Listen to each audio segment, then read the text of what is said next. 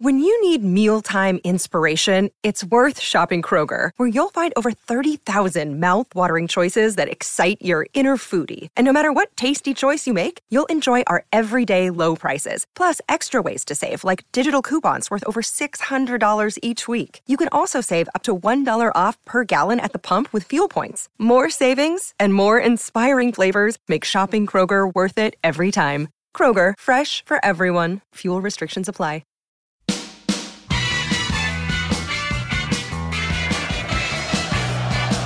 Bold. And it's Tony Adams put through by Steve Bold. Would you believe it? That sums it all up. Hello, I'm Alan Davis. You're listening to the Tuesday Club. This is the Arsenal podcast, and I've got Keith Dover with me this afternoon. How are you, Keith? I'm fine, Alan. Absolutely great. Keith has been supporting Arsenal since 1887. That's absolutely correct, Alan. And I have personally delivered every Arsenal manager that's ever been born. And 3 of our most successful managers were born in a stable, like the baby Jesus. Well, is that really true? It is really true. And Damien Harris is here. Hello. Damien. I didn't realise Keith was a midwife. A midwife? It's all news to me. I have many talents. Yeah. Talents that you are not aware of. You know. I can only apologise for miss. Yeah. I can imagine you delivering puppies or something. What's fascinating about this story is how did you know they were going to be Arsenal manager? Well, I don't know if you're familiar with the Bible, but I'm like the 3 wise kings, but just rolled into one. So, you know, I see a star, I followed that star, and, you know, to whoever it was, and I, you know, knocked on the door, and they said, yes, we're having a baby. Are you the doctor? And I went, yes, and walked in and delivered them. And are you prepared to tell us which Arsenal managers you delivered? Every one of them. Yeah. Well, yeah. Except Freddie Ljungberg, not the interim managers, not the ones. Not the interim one, not Pat Rice. No. Stuart Houston. Not Stuart Houston. No, none of them. Just the Houston. Yeah, Houston. Sorry, Houston, Texas. Just the managers that were born, you know, not under contract. You know, a good bona fide contract. You know. Yeah. None of these cheap ones that you get in, you know, just to get to the end of the season. None of them. Bruce Rioch, you did him. Yeah, did him. Yeah. Delivered him. George Graham. Don Howe, yeah. Yeah, Don Howe, yeah. Most of them, Herbert Chapman, Tom Whittaker. Some of these people, you know, they were born long before you were, but you delivered them. Don't pick holes in the story, Alan. Well, it's got to stand up to some scrutiny. Well, you did say I've been supporting them since 1867. So, you know, let's... You know, he does have a point. Yeah, you started. Well, that's what's known in the trade as a running gag, Keith. Yeah. What you're doing is just lying. You don't know that, though. I think you're being harsh. You don't know that. You know. Well, I hesitate to say, Keith, how's the lockdown treating you? But I think we're getting an insight. Yeah, it has been a long time, hasn't it? Day 48. Keith believes he's the midwife to Arsenal managers. Well, I see him more of a Merlin type of figure, you know, that kind of, you know, character. Knock on the door and they go, "Are you the doctor?" Yeah, I am. Stepping out of a TARDIS. Who was that mystery man that just delivered our child? I think I've done a pretty good job over the years. They all went on to have great success in their chosen field, and that must be something to do with whoever it was who cut the cord. Fact is stranger than fiction, Alan. I'm grasping at straws here. Yeah. Let's see if we can find any facts in today's podcast. I'll tell you now if I'm to Damien Harris, who's I'm hoping is more in tune with reality. Hello, good afternoon. Good afternoon. How's the lockdown treating you this week, Dee? Not too bad. Been a bit tougher. Medium stressful, but, you know, can't complain too much. No, same for everyone, right? Yeah. Same for everyone. I would point out it's not the same if you haven't got kids. This is really... virtually every Zoom chat turns into a massive parent moan. There's going to be lots of perfect murders set up as soon as the lockdown ends where I'll kill your kids if you kill mine. It's a sort of strangers on a train scenario. Strangers on Zoom. No, well, I'm not blessed. I don't know whether blessed is the word with kids. We just have Dennis the cat, who's been a bit annoying this week. But yeah. Does Dennis go out and sort of taunt you on the way out? No, he doesn't. Someone sent a thing around saying that the cat just said to me, "I'm going out. Do you want me to leave the radio on for you?" Which I thought was quite a funny joke. Right. No, No, he's not done that yet. Still training him. Also, I should point out, listener, we're not on Zoom. It's enough free adverts for Zoom. We're not Zooming at the moment. No. We're on Riverside.fm. That's a free advert for them instead.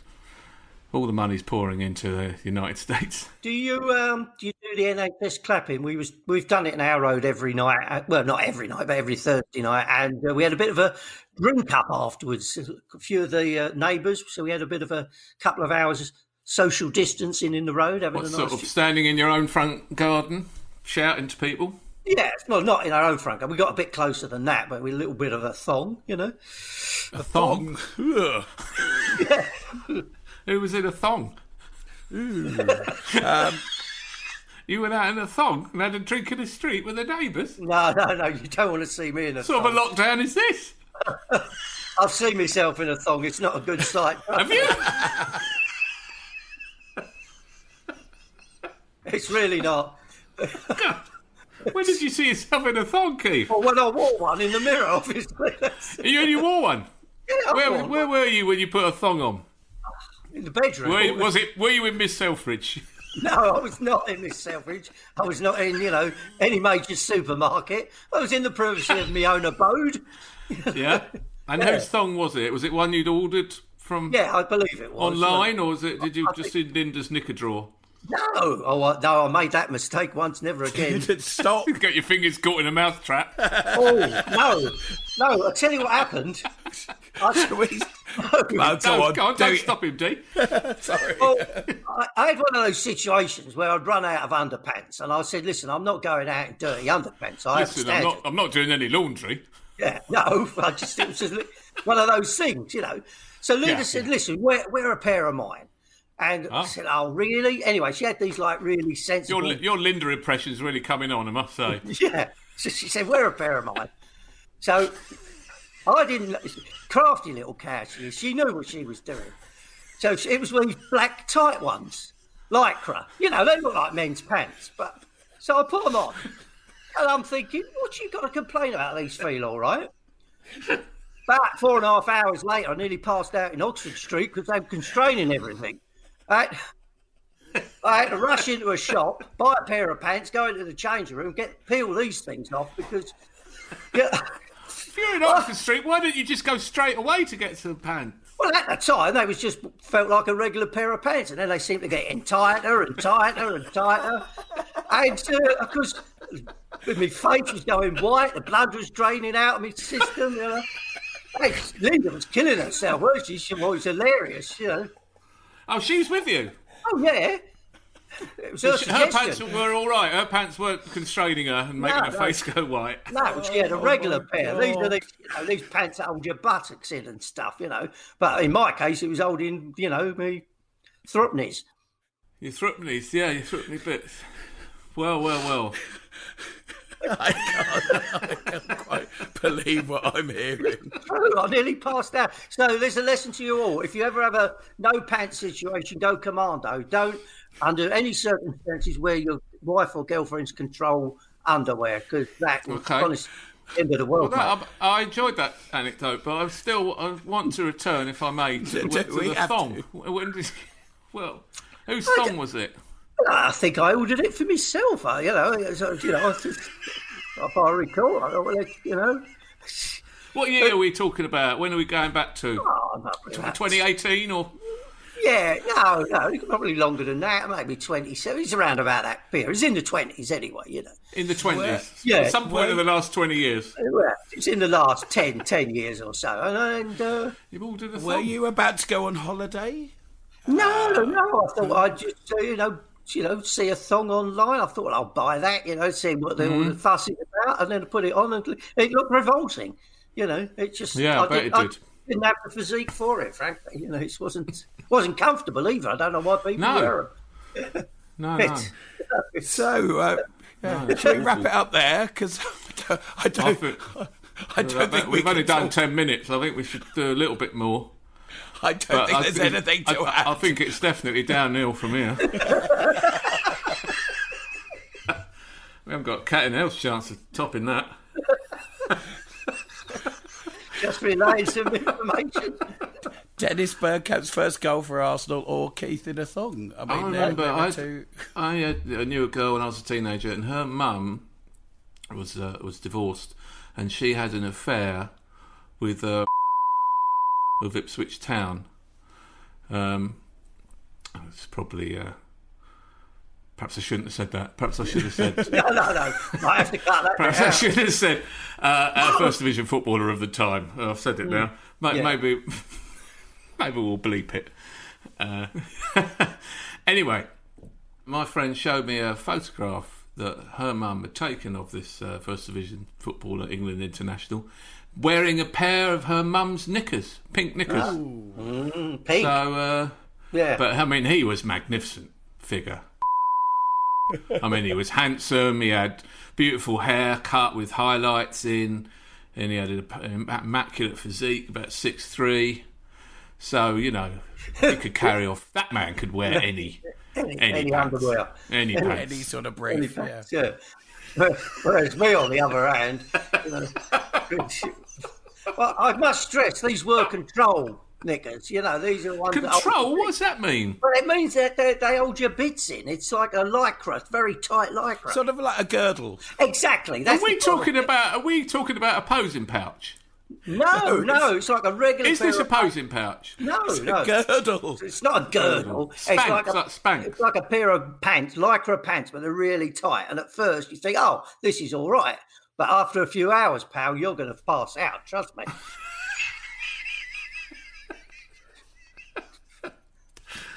All right. Right, let's get the football now. So today, everything's so dull now. I know what I'm going to say is so boring, but today I watched a bit of football on where? On the BBC website. Oh yeah, They showed the South Korean League. Oh really? Which kicked off today, and I had it on for a bit. It was 0-0 first half, really boring. It reminded me how boring football is and how much more fun it is just having a chat. About Keith's pants. Keith's pants. Empty stadium, of course, but it didn't seem to affect the play. I mean, I know people have said if they play Premier League games in empty stadiums, there'll be no atmosphere, it'll be a disaster. But I don't agree with this idea of playing on neutral grounds. I feel like they've got to somehow organise it so you play your home games on your host stadium. But anyway, once the game starts and the win bonuses are the same and 3 points for a win, and if you're in the drop zone, you need to get out of it. Those games are going to be competitive and they're going to make for good TV. I don't think the fans not being there, I don't think is an issue. It is for the fans, obviously, and it is for season tickets. Like, should we have to pay for a season ticket? Are the matches going to be free to air, any of them, or what's going to happen? Principally, you can't give over NHS staff to attend a football match when there are important things to be done in hospitals. But you know, I could see it working if they could resume playing football maybe in June or July. But it doesn't seem like our infection rate or anything is going down, does it? It seems like we're just as bad as we have been last week and the week before. Well, yeah. I was chatting with some people and they, you know, for years we've been saying, when's the football bubble going to burst? Well, I think it has now. The face of football is going to change. I mean, when we do restart, it will be behind closed doors. Players' contracts will have gone down. Lack of revenue. The TV companies are not going to put as much money in, so the players won't be paid as much. And the day of the tourist fan is over. You can forget that. So the ticket prices should drop so as locals can get in when they do open the doors again. But I think the way football is totally changed now. It's totally changed. It's not going to go back to how it was, like, in my opinion. It depends on how long before we can all go to a stadium together, I think. Because I can't see it. Can you see it this year? No, I think what will happen is the games will be on TV and everyone will be going around each other's houses and watching games on TV and getting some cans in, and it'll be like the World Cup when it was in Japan or something, you know. There was talk of computerised fans, so sort of a bit like on FIFA. They will have like fans sort of like put on into the stadium. That could be quite interesting. I did hear that they might project images of fans onto the seats or some... or is that just for television? I don't know. Can we volunteer? Can you volunteer to be one of the fans? Then get replicated sort of... I think you just have. I think you have actually done it. There you go. I can shout out at whatever lieutenant the opposition team have got. Because they always tend to annoy me. Yeah, they do. The number 2s are the most annoying, aren't they? Yes. Where's the match day? I think we were due to play. We're recording this, listener, on Friday, May the 8th. We were due to play Aston Villa away tomorrow. Arsenal, that is. And that was a crucial match for Villa. And then we got Watford next week, and a crucial match for Watford. They're all down there fighting against relegation. So, games we've got to come up behind closed doors. Well, there's Leicester and Tottenham and Liverpool. There's some good matches. Yeah, they won't play the cup games, though, will they? Surely the FA Cup's null and void now. They must. Can't see why they would. Why would you play that? Would you play the cup final at empty Wembley Stadium? I don't know. I don't know. But you would simply think, don't know. I mean, we're asking these questions. You would think somebody in the football authorities would be coming out with some kind of statement, but there's nothing really coming out other than the neutral grounds. That's the only thing. You feel like you could do the cup in a week, right? You could have the quarterfinals at the weekend, semi-finals midweek, final the following weekend. You could get that over and done with. We're still in it, so I'm all for that. I'm all for that going ahead. Yeah. As soon as we get knocked out by Sheffield United, I don't care. Oh yeah. But the thing is, no one knows. I mean, that's the problem. Those briefings that they have, and everyone gets frustrated when everyone asks, "Why is everyone just asking the same question about when are you going to ease the lockdown?" But this is the problem. No one in football knows. No one knows how long this is going to go on. So it's hard, and it's all just speculation at the moment, I feel. Yeah, it feels daft to be talking about it in some ways, doesn't it? But if you're sitting in your house, if you're not a health service worker, if you haven't got COVID-19 or you don't know anyone who has, which is the overwhelming majority of people in the country, the whole situation feels bizarre.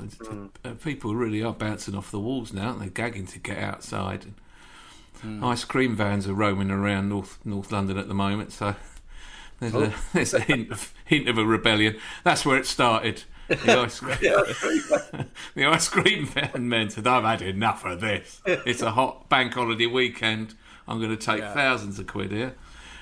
This is the biggest ice cream selling weekend of the year." Oh, no, they can't. Yeah. But one has been spotted. How is it sort of around Hampstead Heath and all that? Well, there's a lot of people on the Heath. There's a lot of joggers leaving, I'm told, a 5-metre plume of behind them as they go past. Don't go and get in the jet stream of a jogger. Yeah. You'll catch whatever. It comes snorting up to you.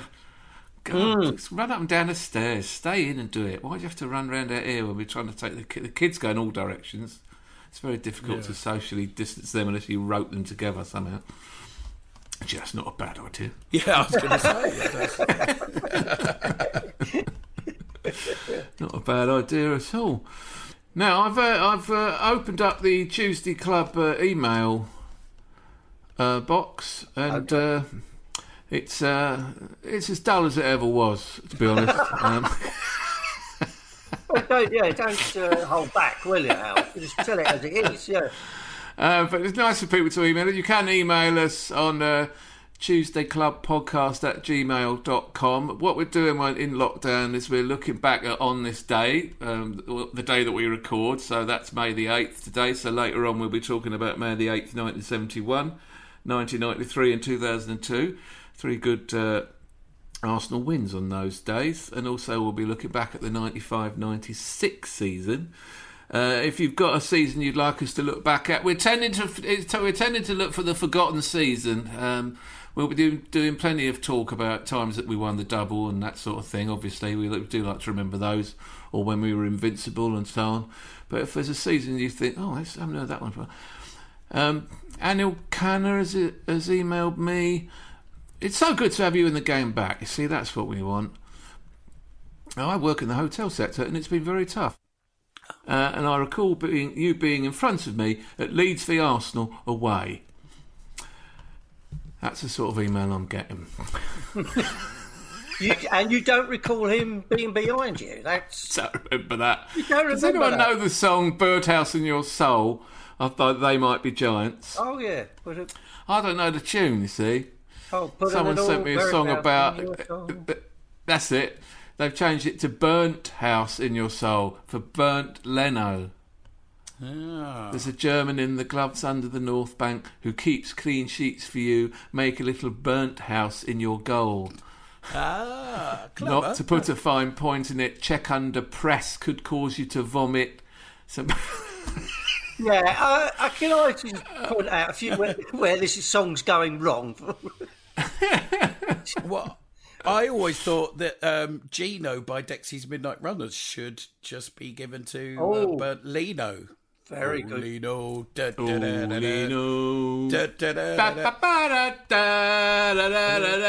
In my years of trying to get an Arsenal song going, I've learned that it's more simple the better. Yeah, the simple the better. I think That's what works. There's a song, Lick Steiner, just to the tune of Lick Samba by Bob Marley. There's an option for you to try at home. And to Ricky Martin's She Bangs. Oh, bam, Mayang. Oh, baby, when he moves. We go crazy when he scores lots of goals and he's number 14. He's 6'3" and he's Gabonese. Don't worry, I will never email you again. Well, at least the man That's from Rob Furryard, who says, Viva El Presidente. Today is going to be the day that we're going to have to play Giroud. He's laying claim to that. Oh, that's a good one. Very good. That's good. Today is going to be the day that we're going to have to play Giroud. I do remember that from back in the day. Daniel Higgs Matzner. I don't know what. It's a long name. Anyway, welcome back. During the last pod, you mentioned your emails were light. So, in 2012, I enjoyed the He's Not in the Fiesta podcasts.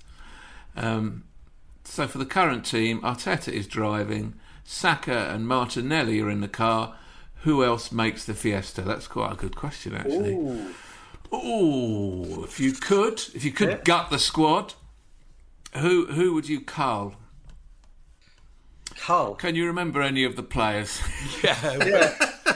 We play red, don't we? With white sleeves. Okay. Leno is still in. I think Bellerin will keep. Tierney will keep. Socrates. Yeah. I like his shithousery. I mean, He's what? He just cheats every time he has any physical contact. He's either trying to bring them down and make it look like he fell over, or he's diving. He's such a cheat. He's such a total cheat, Socrates. I quite like his.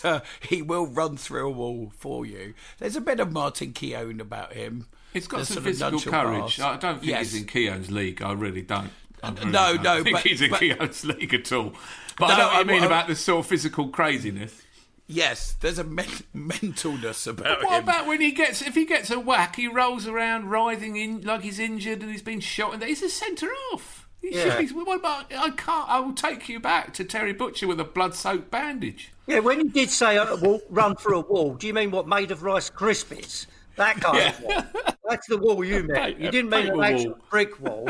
Lego, Rice Krispies, paper mache. He'd try and get the wall sent off. Maybe, polystyrene. Yeah.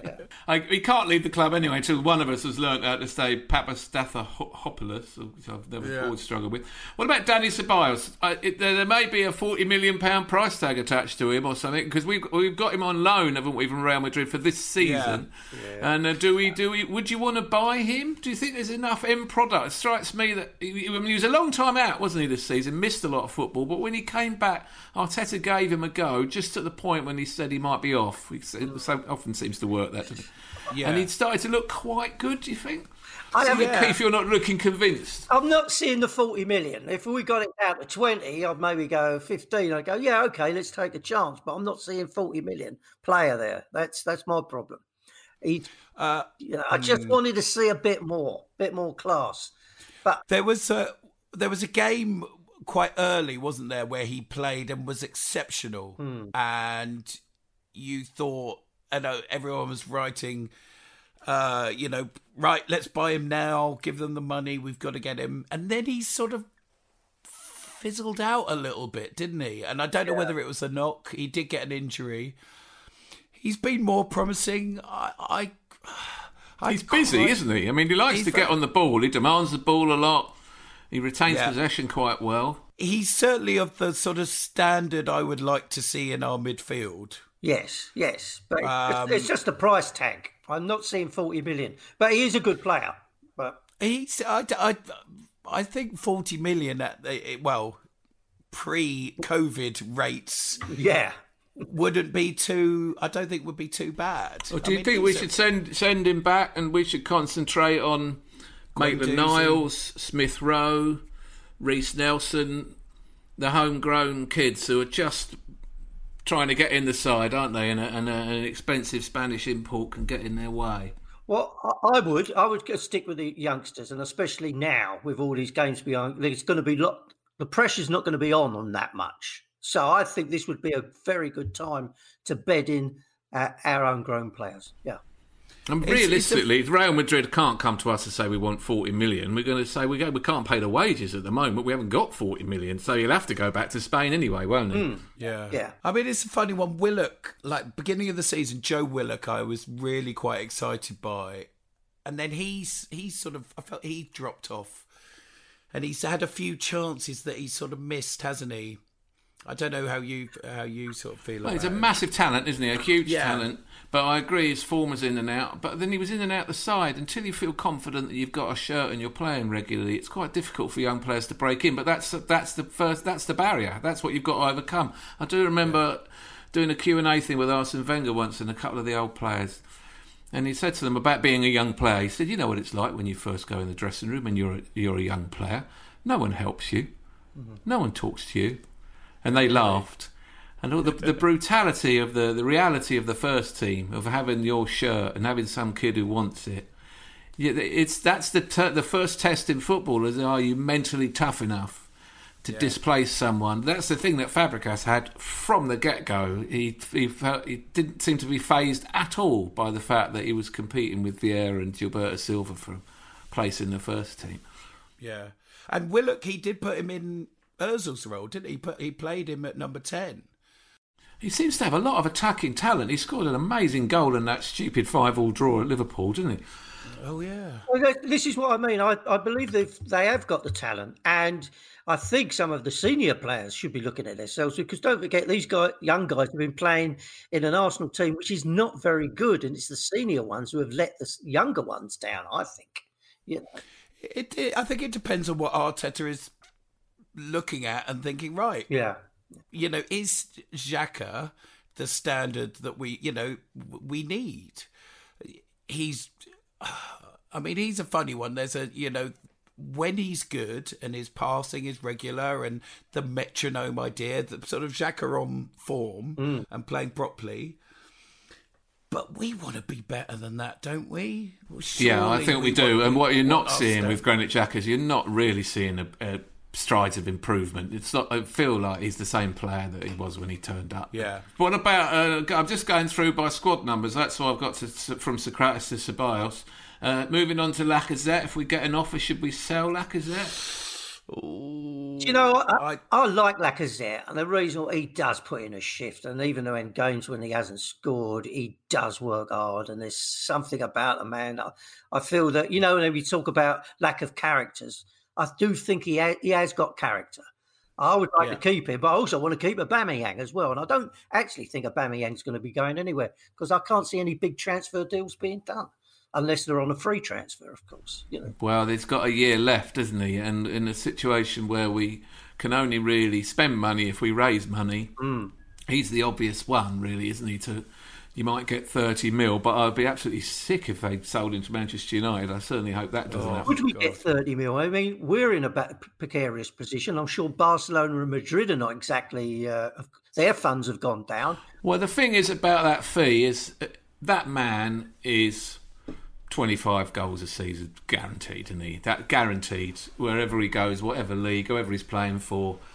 So that's what you're buying. That's what you're putting into your goals for column next season. So you probably would get that for him. What about Mesut Ozil? Do you think he's just going to run his contract down? His wages are so astronomically high. He's shown by the fact that he's not prepared to take a wage cut, even though the club's got no income at all. I'm told that our club suffers more than most by the lack of matchday revenue because our matchday revenue is very high. He's obviously just wants to keep getting paid that amount of money until the gravy train runs out, and only then will he think about moving, really. And no one's going to take the contract on. I was reading today that Mkhitaryan's at Roma, and Roma would quite like to take him permanently, but if even then they want us to pay some of his wages. He's on 180 grand a week, Mkhitaryan. How does that ever happen? Was it Ivan Gazidis who come up with these great transfer and contract deals? I mean, it's just... Yeah, but that's what it was. That's what it was then. I mean, now... It seemed like madness then, though, didn't it? Yes, very much. But Mkhitaryan was... Yeah, I mean, Mesut was, but it felt like we didn't really have much choice, did we? If we had lost Ozil and Sanchez at that point... This was after we'd already lost Van Persie a couple of years before. Well, right? yeah. They didn't want that to happen again. Yeah. Mesut started playing well. They gave him the bumper contract. Well, it was the Sanchez wanting to leave and Ozil wanting to leave, and we couldn't let both of them go. But the moment Sanchez got his money and his move to Man U, his form went through the floor. The moment Ozil got his money and got his 350 week, he stopped playing. And you feel like we'd signed a couple of mercenaries there. Yeah. It's a real shame. They were fantastic for a couple of seasons. They really were brilliant. You know, when we won the Cup in 2015, when we won the Cup in 2017, it was really those guys who were doing it, wasn't it? Yeah. Yeah. Again, it all depends on whether Arteta is just going to go, let's start again. And he's got that opportunity. I think he can... Do you feel like if you just played the kids, you could still finish 9th? I think in the current climate, I wouldn't say that's. I'd say that was possible. I think we could do well. I think we've got to keep the balance. We've got to keep some of that. What you were talking about, Lacazette, he brings a certain fight and muscle. I mean, yes, his form has been pretty bad these last few months. Is he in the Fiesta? He's not in my Fiesta. Is he not? Your Fiesta. Not on this season's form. No. What about, here's a player that we could possibly sell if we wanted to raise some money, because he hasn't been totally convincing in the Premier League, and maybe he might be happier in another league, is Lucas Torreira. Yes, his form has dipped, and he doesn't score. He's got a good reputation in Italy. We might get a transfer fee for him. I'd be a little poor bit old Damien. disappointed. You love all Arsenal players, and you can't bear them to be anything other than wonderful. But some of them, frankly, are mercenaries. No, he's got a tattoo and everything. Hasn't he? What player has affected you the most when they left? Really upset you when they went to another club? Liam Brady. Liam Brady. For me, it was Charlie George to Derby County. I was bereft. I couldn't get over that at the time. You know, as a kid, it was just like you open up the paper. He's gone where? It was shocking, that, wasn't it? And so was Ray Kennedy going to Liverpool. It was shocking they let those boys go. Oh, and Alan Sunderland as well. Not Alan Sunderland, Frank Stapleton. Yes. That was hard. My worst one was probably Cesc. Losing Cesc, it was a yeah. slightly delayed thing, because when he went to Barcelona, you could kind of see it at the time. It was his boyhood club, all of that, and you could sort of understand the romance of it. But then coming back and going to Chelsea. But he wanted to come back to us. He contacted. I know. That actually hurt more than the fact that we did not take up that option. That was just stupidity, not buying him back. It was just stupidity. But Ferguson, that similarly with not buying Nicholas Anelka back when he was at Bolton. Absolutely. All the fans can see it, but there's some problem in the club. They won't have these guys back. Wenger's in charge, and that was that. But Cesc Fabregas, he had no problem when he left. We all understood. He'd been at the club since he was 15. He'd been in this country. Blimey, I'm surprised he probably had to learn Spanish just to get back out there, you know. And he did stay another year after the World Cup. We all thought it was going to be Jack and Aaron Ramsey, didn't we? But it didn't quite work as a pair, those two, somehow. Well, Jack was always injured, so it's never going to happen. Well, both of them as well. Yeah. I saw Ramsey might go to Man United. That would be... That was always going to happen. No. He was going to go to Italy on a free. They were going to try him for a year, and then they were going to sell him for 30 or 40 million. That's what they do. It's how they operate. He was always going to come back to the Premier League. I could never see it working for him out there. You sometimes wonder at the Arsenal who is actually in charge. Is it some blokes with a straw in their mouth going, "Oh, let's get a good deal today"? I tell you what, we'll give old Ramsey. We'll offload him to Juventus on a free. That's a good idea. What? I mean, where are they from again, Keith? Oh, I'm having troubles placing the accent. Well, some general yokel from out London, you know. It's just your generic yokel accent. That was right. You know, they're meant to be astute businessmen, for Christ's sake. I mean, the Arsenal propaganda machine. Oh, we've got all these people in place, and they're experts in their field, and they've got a PhD in this and a honours degree in that. And then you read, oh. Really? Oh, Ramsey's gone on a free. Oh, he's got a contract of £2 million a week. And it's just ridiculous. Were you not excited by the signings of Cedric Suarez and Pablo Mari? Who? I know. Would you have known you'd walk past them in the street if you saw? No. What do you think about Nicolas Pepe? What do you make of Nicolas Pepe? I think he will come good. I think Arteta's going to get the best out of him. I really do. You have to apply the Pires formula to him and hope that second season, it's all going to come good. Overmars took 6 months, didn't he? And then it clicked. Yeah. Perez, the first season, slightly passed him by, but the second season he was Footballer of the Year. Don't forget he's come in. We've lost the previous manager, and he's come into a bad team, a bad manager. Now things are starting to turn. Yeah, he's definitely... The one thing about Lacazette that drives me a bit mad is he loves to take free kicks, and he loves to take a free kick from the edge of the box. He scored an absolute beauty against Napoli in the Europa League run, and actually what everyone on the ground wants is for Pepe to take them. Yeah. Pepe got those two against, was it Vitoria? Extraordinary free kicks. Yeah. His dead ball delivery, his corners are brilliant. He's really got something with a dead ball. That's his biggest asset at the moment. His dribbling's a bit chaotic, and he does have a bit of a habit of getting the ball under his foot when it receives it and waiting to see what happens. And what happens in the Premier League is you get smashed and you lose it. Yeah. So he's got to learn a 1 and 2 touch game. He likes to get the ball and move around with it, and he's got to learn to. If you watch Bergkamp, 1 and 2 touch all day long. You never get caught in possession. But I think he would benefit. I don't think him and Ozil have quite clicked. And this is one of the things that get with the Arteta regime, if you will. I think we've got to work on the flow and the movement, and there's those little triangles and those little relationships that need to improve. And I don't think he's had that quite. Pepe hasn't had that person. You remember when our left-hand side was Ashley Cole, Pires and Thierry Henry? Rings a bell. Yeah, remember that? And I don't... That's what you hope. A relationship will sort of start on that side, and I don't think that's quite happened, and I think that's something Arteta will be working on.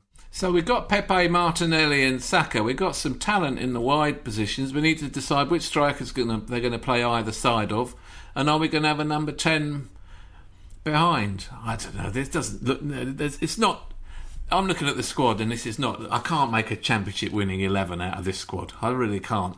There's too many square pegs in round holes. It feels like half of them are playing out of position. What's the midfield combo that's really going to boss a game? Is going to go to Liverpool or Man City and take over? We need 3 or 4 midfielders, if you ask me. A couple of centre-backs. Yeah. Good luck, everyone.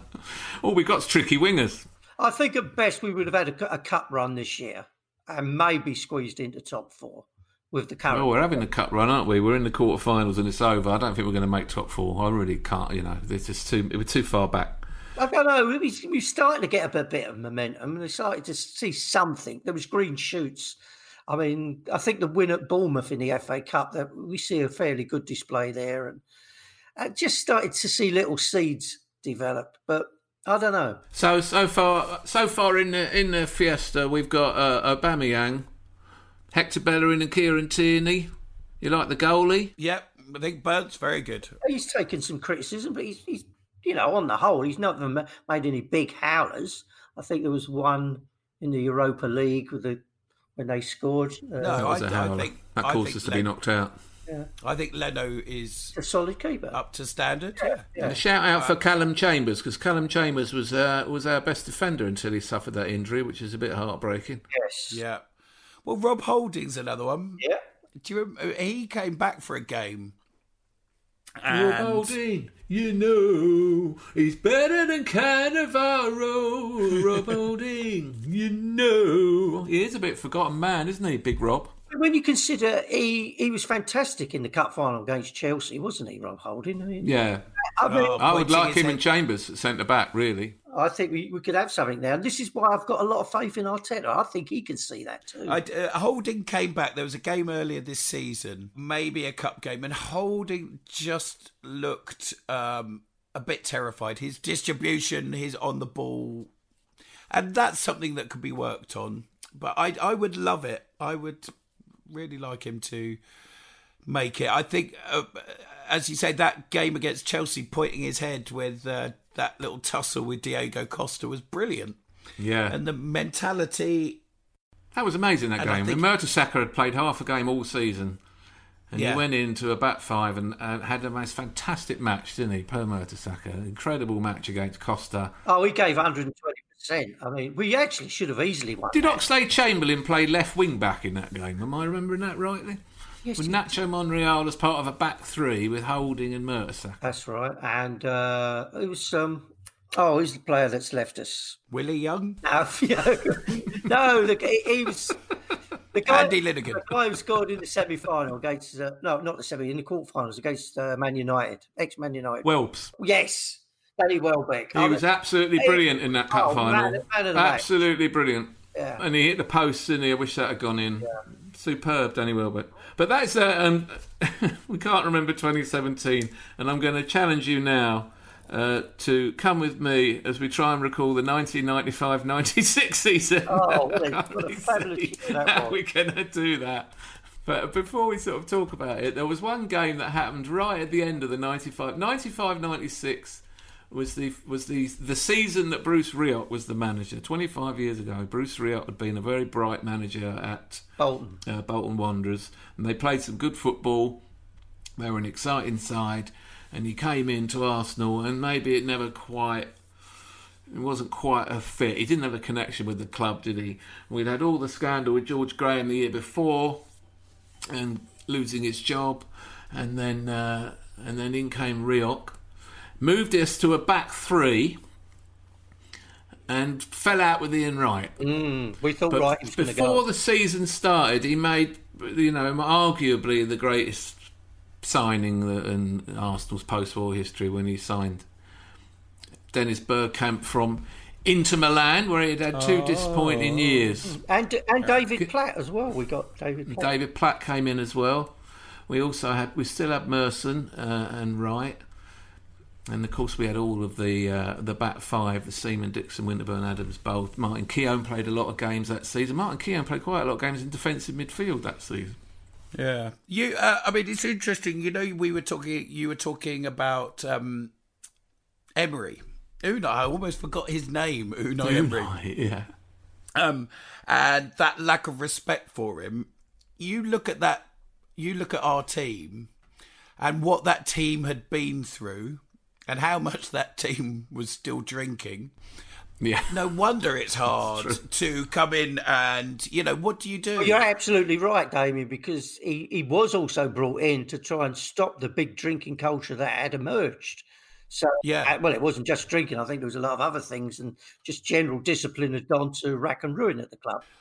And he was sort of made out, he was a sort of slightly a disciplinarian. Was he army connected or something like that? I don't know why, but maybe I'd say he had a military bearing. Yes, let's go for a military bearing. And what do you do with that? What do you do with a squad that is probably 2 or 3 years over all those things it had gone through and won together. But a lot of the idea that squad was past it and was no good, and it actually was roundly disproved, wasn't it? Because the following year, Arsene Wenger turned up and turned them all around. His big problem, I think, was he couldn't get on with Wrighty, and Wrighty didn't like him, couldn't see eye to eye. He made Wrighty captain at one point, which is an extraordinary choice. Yeah, this is a bloke who just spends the whole game getting booked, falling out with everyone, and arguing with the ref. All he's thinking about is the goal. He's not that. He's not the man. Yeah, for that role. It's a bit like Vardy with Puel at Leicester. Do you remember when? You know, and that there was that sort of player power, and I think Vardy and Wrighty have certain sort of similar character traits in there, I think. But you know what's interesting about that season? We may have kept Bruce Rioch, but we got knocked out by Villa on the away goals rule in the League Cup. Now, let's say, for instance, we'd have made the final and won that. Then they would have kept Bruce Rioch. Probably Wrighty would have gone, and Arsene Wenger would never have come to our club. So, thankfully, by losing to Villa on the away goal, that was done us a big... That was an absolute sickener. I do remember that. We were 2-0 up at Highbury in the first leg. Yep. This was played on Valentine's Day, 1996, and with 2 goals from Dennis Bergkamp, and then Dwight Yorke scored, and then Dwight Yorke equalised with about 20 minutes to go, and suddenly it's 2-2. And you never quite know with the League Cup whether away goals count double or not. Every time it happens, is there extra time? Is it away goals? No one seems to know what the rules are. But I remember I went up to Villa Park for the second leg, and it was a pretty grim 0-0. We couldn't score. Merson was probably our best player at that time. Bergkamp was beginning to show it. And we lost. We went out, and we went out in the cup to Sheffield United after a draw at home. We lost in a replay, so it was just all a bit disappointing. The only real highlight of the season was in the last game when Bergkamp smashed in that wonder goal against Bolton and got us into the UEFA Cup. Yeah, I mean, it's important to remember the last game previously before that season had been the Zaragoza game in Paris, hadn't it? Oh, yeah. So we had that to sort of deal with. Yeah, it was brutal. Did you two go to that? Yeah. We did go to that, I went to that as well. That is just horrible. Came out the ground. Did we come out the ground? Absolutely gutted. And I vaguely remember Simon wanting something to eat when he came out the ground. And I was thinking, how can you eat? How can you eat at a time like this? You can't leave a football ground without walking immediately to the nearest burger van. And they wouldn't let us on the metro, so we had to walk miles to a metro station that was open. Then we got on the metro and the train was full of tear gas. So then we got off it, and we were with Patrick, weren't we? And we said we were going to go to an Irish bar. Do you remember that? And he goes, it won't be open. It was. It was it Stoney who came in at 2 o'clock in the morning going, where were you? You should have come to the Irish bar. It was brilliant. It's an absolute disaster, that trip. Oh, it was. I ended up in a gay club called Queen's afterwards. What an unusual name for a gay club. I know. I was working for Skint and Loaded. Skint was just starting, and Loaded, the sort of other label that we ran, we'd signed some French blokes, and they were doing a launch party. And they said, do you want to come to Paris for this launch party? I said, yeah, what date? Only the same date as the final. So, So within half an hour of Naeem... Oh, don't. Sorry. Hang on. I was on poppers and in some control pants. No, I was not in control pants. Damien, I listened to the first podcast, and when you celebrated the win in New York, you was in a gay club there. Is there a theme running that every time you see us away from home, or you happen to be, and then drugged out your brain by... No, not in New York? Or was I mistaken? No, that wasn't particularly a gay club. A bit 50-50. No. Until you turned up. Yay. Now, memorable matches in that. This was memorably the season 95-96 when Alan Hansen said you can't win anything with kids, wasn't it? Was it that year? I think it was, yes. And of course United then went on and won the double. But we did beat Manchester United at Highbury. Dennis Bergkamp scored in the 1-0 win. And quite a lot of games I mean, Man City away, for example, with Ian Wright scored the 90th minute. It did make me think yet again, as I know I always say it, that we should have kept him for the 99 season because we would definitely have won the league. I remember Bergkamp arriving. The thing I really remember about Bergkamp, a ball got played out to the right-hand side. We were down in our seats at the front of the West Lower, and it looked like it was going out of play, and he jumped up and he kind of caught it on the top of his boot with his right foot, and then when he landed, the ball was still on his right foot, and then he just sort of put it down on the grass gently while he worked out what he was going to do with it. It was the most spectacular piece of ball control I had ever seen in my life. And bearing in mind that we'd been witness to 2 league title winning sides and 1 European Cup Cup, and had some wonderful footballers, you know, like Rocky. Paul Merson was a fantastic talent. But this guy was another level. Nowadays, the technical level of the Premier League, you kind of take it for granted that all these kids, I mean, look at Ainsley Maitland-Niles, what an incredibly gifted talent he is. Everything he does is a dummy. So many feints and dummies that he can pull off. But when Bergkamp arrived, it was another level. And all they ever said about him was that he was relentless in practice, like an absolute perfectionist. Nothing was ever good enough. He'd be out on the training pitch. There's a story that Van Persie tells about finishing training, going to have a soak in the bath because he had a massage, he had a bit of a muscle injury or something, and he could see from where he was having a soak in the bath, he could see out the window onto the training pitch. And on the training pitch was Dennis Bergkamp with 2 teenagers from the youth team doing some shooting drill. And he said he watched him, thinking he's going to make a mistake in a minute. There's going to be a shot that's inaccurate. There's going to be a pass misplaced, and there never was. Wow! The guy was an absolute perfectionist. And if you watch Bergkamp's, I think he got 120 goals for Arsenal, and you can see them all back to back. There's probably a DVD, or maybe it's on YouTube. Anyway, every single finish for his entire Arsenal career was precise and elegant. There's not a single stabbed, scuffed off his arse, one that hit him on the nose and went in the top corner, a header that actually hit him on the shoulder. There's barely even a deflected shot. And if he thought the shot might get deflected, he wouldn't take it. Yeah. The most extraordinary player. But it's so stuck in my memory, that moment when he pulled that ball down and we knew we would... It's like he caught it with his hand. Who did we play when he scored the first 2 goals at home? Southampton. Because he'd taken a lot of stick. I think it had been 6 games. He hadn't scored. I remember one of the tabloids, they'd done a goal and it said, "There you are, Dennis. This is where you have to shoot." And he was getting a lot of flack from the tabloids. And then it was Southampton, and he scored 2 purlers. Stunning goals. First one was a smashed in off the post, and the other one was a volley. Brilliant goals. Yeah, but even that goal against Man United, and it's just a tap in, but Schmeichel's coming out to him, and you're absolutely right. When you see where he should put the ball, and every time he puts the ball there, and even that deft little touch is just phenomenal. It's extraordinary. But he wasn't really bought as a goal machine, was he? There was more to him. But I do remember a game just before, we played a few matches and we were drawing matches, and we played Forest at Highbury, and we'd sold Kevin Campbell that summer to Forest, and he scored an equaliser in that game, and we were starting to think, have we done the right thing? But once Wrighty and Bergkamp really clicked, and I think it was an away game at Leeds, there's a famous goal where they played a couple of 1-2s and then Wrighty chipped John Lukic. Once they clicked, he really did start to shine, didn't he? He was an extraordinary footballer. He was very clinical, and this is what Ian Wright says about Aubameyang.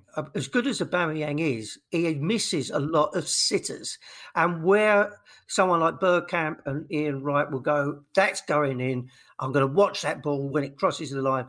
Aubameyang, sometimes he's hit it, he's already turned in to celebrate, and then, no, he's missed it. He's not as clinical as Bergkamp and Ian Wright. He's good, but he's missed some sitters as well, crucial ones. Yeah, right. He could get more goals than he does, Aubameyang. That's true. Yeah. It doesn't feel like it's part of his disposition to be fiercely angry about missing chances. I remember another game I remember that season. I went to Barnsley in the League Cup, and we won 3-0, and it was an open terrace at that end at that time at Barnsley, and that is the wettest I've ever been at a football match. It rained torrentially for the entire match, and I just remember it being quite fun. It just got ridiculous. There was water on the pitch, and people were shouting. I remember a bloke going, "Kick it up the shallow end," which was my favourite. But then someone else goes, "Bring a sub on." That's a good one. A bit of terrace humour. Now, at the end of that season, Paul Merson the year before had famously had his breakdown, and he was drinking and gambling habits, and I don't know if you remember, but he was out for a while, and then we played AC Milan in the Super Cup. And we'd lost out there, but we had a goalless draw, I think, at Highbury, and Merson came back in that game, and it was quite a return for him. He'd been, I don't know where, at the Priory or something. The following season, there was a Paul Merson testimonial match at Arsenal. Did you go to it? Yeah, I was at that game, yeah. Paul Gascoigne. I went to that as well.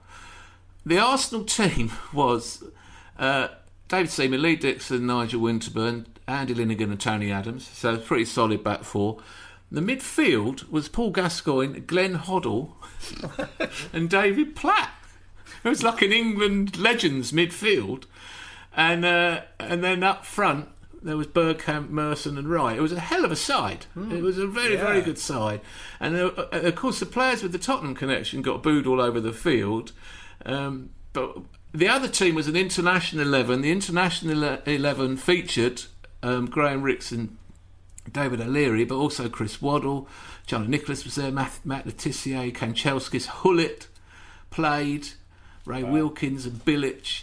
I mean, quite a turnout for Merce, anyway. Yeah. And the game finished 8-5, and what I remember about the game was Gascoigne. That's really what Merson scored 2 goals. Wrighty could not score and could not be the star of the show. I remember Gazza going up and telling him to keep his chin up, like tapping him on the bottom of the chin. Gazza scored 4. At the beginning of the game, he got booed onto the field. He got booed every time he touched it. By the end of the game, I promise you, he got a standing ovation. They were singing "Sign Him Up." He was fantastic. I mean, if football was an exhibition match every week, if you wanted someone to entertain a crowd, he had all the skills. It was all Rabonas and the whole thing.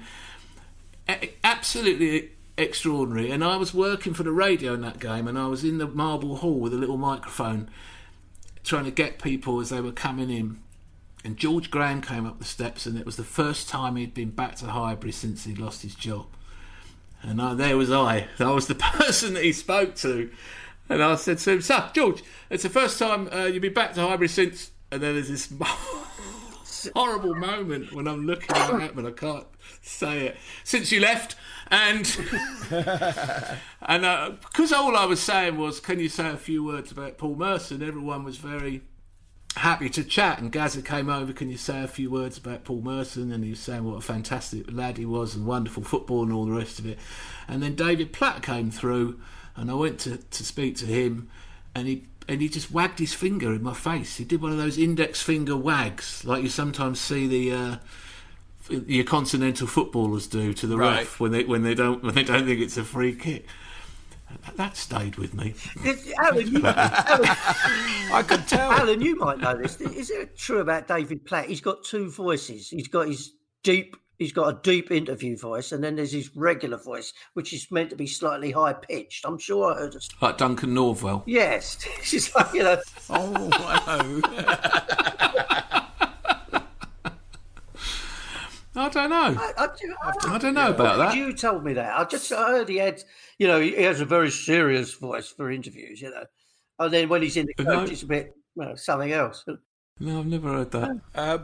I was going to say it was quite interesting, the Merce and Dennis kind of axis.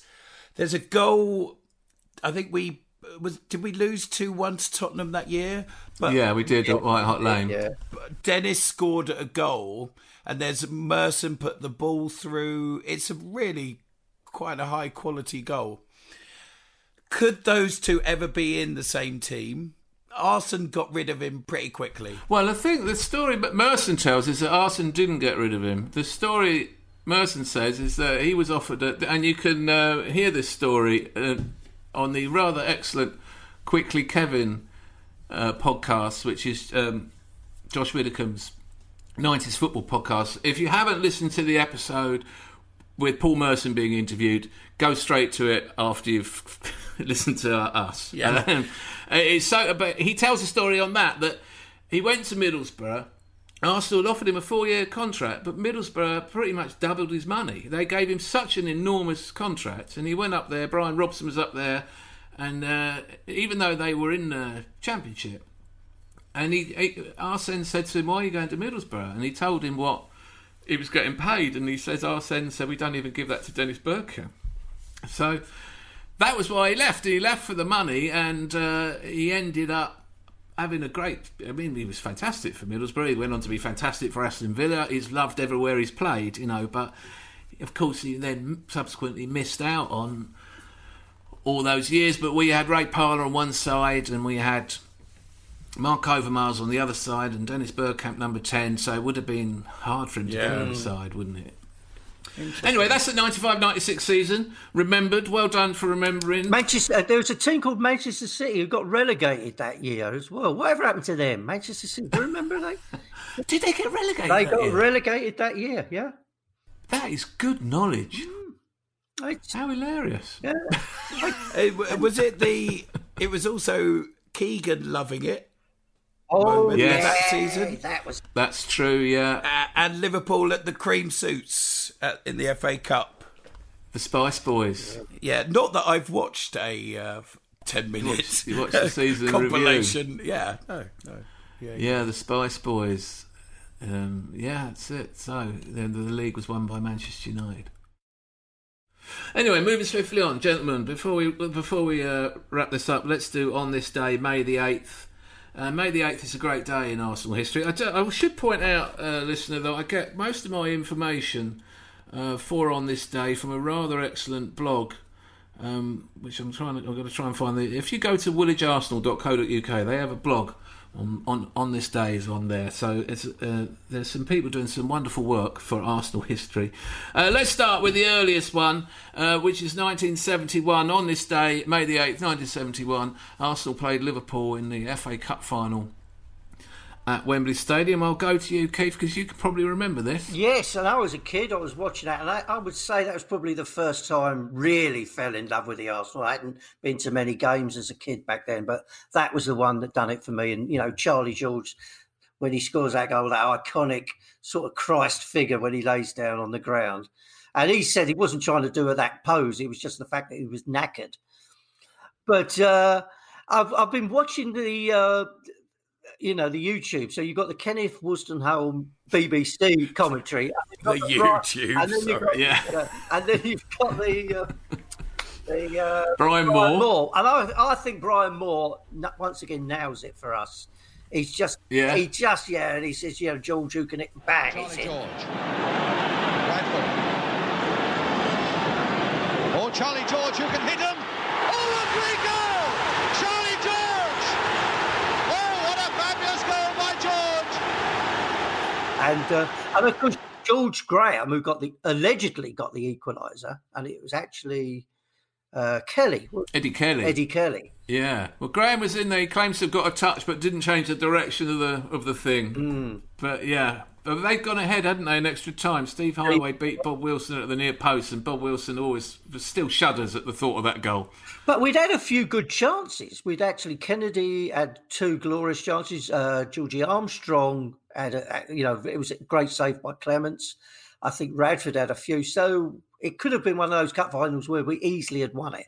I mean, Liverpool had a few goes as well. I mean, that was where Liverpool were starting to really emerge as a force, which obviously they did. Charlie George was the hero, right? He was 19 years old. He went to school in Holloway, and the fact the North Bank just loved him, didn't they? His whole attitude, his incredible talent. He had everything about him. He was, as you say, he was a local kid. He'd been on the North Bank, probably been in a few rucks himself. Suddenly he's playing on the pitch. What was there not to like? Yeah, and he still lives close to the ground now, doesn't he? I think he lives in Canterbury. And does he still wear a bra? As the song goes. Charlie George, superstar. Was it walks like a woman and he wears a bra? I think that was originally Georgie Best, wasn't it? But if your name scans... Yeah.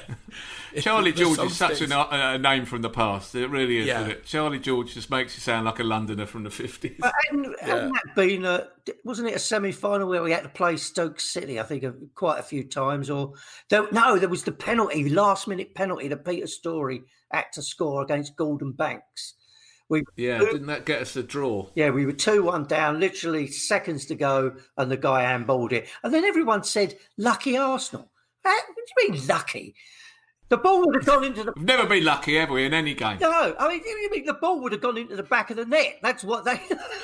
If someone had handled it, there's no luck about that. No luck about it. And anyway, we got paid back, didn't we, in 2001 when Stefan Honso punched the ball off the line for Liverpool and robbed us of the FA Cup. No, never mind. Yeah. Well, that was 71, an amazing day and a fabulous goal from Charlie George and the double. And we go swiftly forward to May the 8th, 1993. The Woolwich blog, by the way, has got this one wrong. They say we played Coventry. We played Crystal Palace on that day, and Crystal Palace got relegated on goal difference, and the team that stayed up at their expense was Oldham Athletic. It's hard the mighty Lactics. Yeah. And this is the first season of the Premier League, and Ian Wright scored. We played Palace also in that season. I don't know if you remember, Keith. We played them in the League Cup. Yes. 2 legs, semi-final, and we ended up going to Wembley and beating Sheffield Wednesday. But Wright, he scored 4 times in 4 games against Palace, and he showed absolutely no mercy, even on the day they were going to get relegated. Merson again, and Ian Wright is on his way. Wright against his old club, scores against his old club. No sentiment, nobody does it better. 9 minutes gone, and for the 4th time in 4 games this season, Ian Wright scores against the club who sold him to Arsenal. The rumour has it that the Palace fans believe that he celebrated by kissing the badge. If you look at the YouTube, there's no evidence of the badge kissing, but maybe that came at another moment. Also scoring in that game, his first Arsenal goal was Paul Dickov. And a beautiful little goal it was too, wasn't it? It was a good goal. Yeah. We thought he might become something, didn't we? He was a kind of furiously angry pocket dynamo. Yeah. He went and did his best work for Manchester City down the divisions, didn't he? I remember a playoff final. I think he was involved. He was at Brighton later as well, and never quite came through. Somehow, right, he was in the way. There was an Eddie McGoldrick miss in that Crystal Palace game. Yes. Yeah. Yes. I wonder if anyone at the board saw something in him. Because maybe something happened to distract them at that point. Well, it's interesting you should mention it, because he was one of several signings when we were really strong. What a fantastic team we had in '91. And we bought Limpar, and then the signings really went to pieces, didn't they, for a while? John Jensen wasn't great, Stefan Schwartz didn't do much, then we had Chris Kiwomya came in, Glenn Elder wasn't up to much, John Hartson was a decent number 9. But yeah, that was always also because after, with the George Graham thing and the Bung situation, you do look at some of those players that we got. Very much so. And a lot of the money was spent on some of those players, and you're going, you wonder what was going on. But George Graham famously said, after we'd signed Bergkamp for $7.5 million, he claimed that he was offered him for $4.5. He tried to tell that story as if it reflected well on him. But the fact is, George, you didn't sign him, did you? But we went and spent all that money, and when Bruce Rioch turned up. So we beat Palace 3-0 on that day. On May the 8th, 2002... What happened then? What happened on that day? Can you remember? I got on a coach. Where was I going? Oh, I went to Manchester. That's it. What did you see in Manchester? Well, we were all still buzzing because we'd beaten Chelsea rather memorably in the famous it's all right, it's only Ray Parlour final. Ray Parlour scored the greatest ever cup final cup final goal, beaten only by Alexis Sanchez in 2015, maybe. Oh, sure. And I do remember I was a little bit matey with Lee Dixon at the time, and I said, "You're going to celebrate?" And he said, "No, big game Wednesday." And they didn't celebrate winning the cup. The cup wasn't the last game of the season.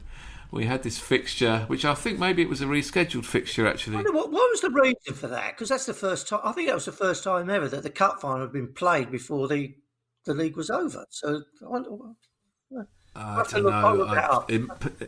You feel like it's the broadcasters and it's probably and Sky, the Premier League and the whole thing. But we went up there. We didn't have Thierry Henry. Do you remember that? Henry didn't play. Bergkamp didn't play. Adams didn't even go up. And we really thought, oh no, we haven't got our best boys up there. But Carnu played, and Sylvain Wiltord played. Had a rare game up front. He was quite often deployed on the right flank, wasn't he? But yeah. Hi ho, Sylvain Wiltord. Hi ho, Sylvain Wiltord. Oh, a mistake by Silvestre. And here's Wiltord. And Ljungberg, he's in again, pushed out by Bartes, Wiltord! Arsenal have scored yet again in the Premiership, and it might just be the most important goal of the lot. I went to the Junction pub about 3 hours before the game kicked off because I wanted to get a good spot. And I remember... Only 3 hours? Yeah, only 3 hours. I was near the bar next to a pillar, and I remember when Wiltord scored, all you see was just about 1,000 plastic pint glasses just go up in the air, just all at once. It was just poetry in motion. They all went up in the air, and everyone just got soaked in lager. And the place went, it was pandemonium. And then after the game, a TV crew came in and they tried to do interviews with people, but it was hopeless. The poor woman just gave up in the end. Did you go to the parade at the end of that season? I think I went with you. Yeah, I think was that the. Yeah, were you with me? I was so drunk, I can't remember. But I do know that I had a red streak sprayed on top of my head in common with virtually everybody else on Upper Street. I think 250,000 people with a Freddie Ljungberg. Yeah, red streak. People going around with spray cans, including Harry Kane. Yeah, Fat Harry Kane. He's one of our own there, wasn't he, for a little while? Yeah, that was a that's a good move. Yeah. Good move by the academy. In him, he doesn't look any good. That's 200 million. This is what I mean. Who had the straw in his mouth that day? Yeah. Oh no! That Harry Kane, I don't see any talent there. Better let him go. Oh, he's back. The Yokel's back. The Yokel's is like the two Ronnies. Yeah. The two Ronnies were running the academy. Yes, exactly. 4 candles. And they let him go to he went to Watford, didn't he? He played for Watford boys for a bit, and then Watford played against Spurs in a game. But the under 14s or whatever the hell it is, and Tottenham took him on. Then he had several loans. Anyway, yeah, it makes a mockery of it, doesn't it? Really, we should have had him at number 9, but never mind. But yeah, that day, what I remember about that game, I was sat in the director's box at Old Trafford. This was one of the great days of my life, and they kept kicking us and kept kicking us and kept kicking us. They got 4 yellow cards in the first half. They lost the plot. Man United.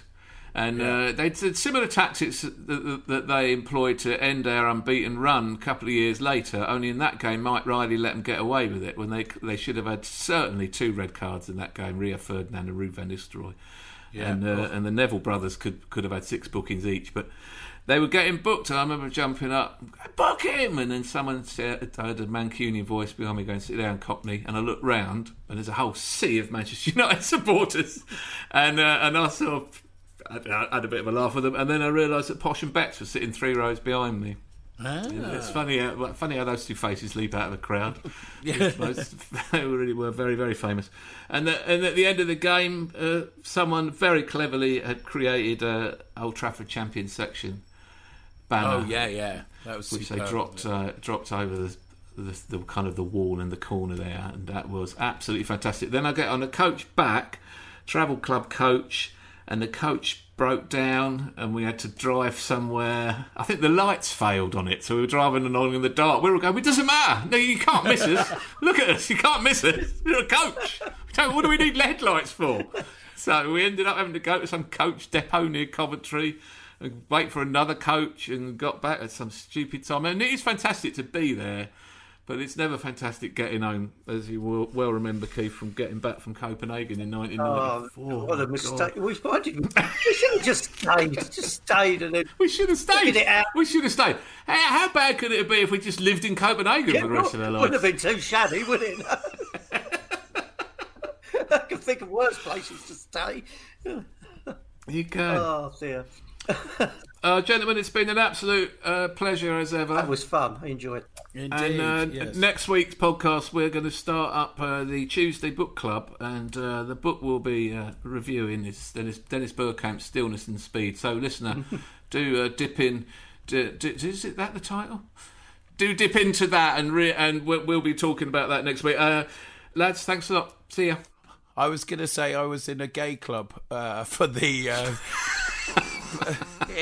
I know. I just thought it might. But should we go back and go, Damien, where were you? Well, I was in a gay club, of course.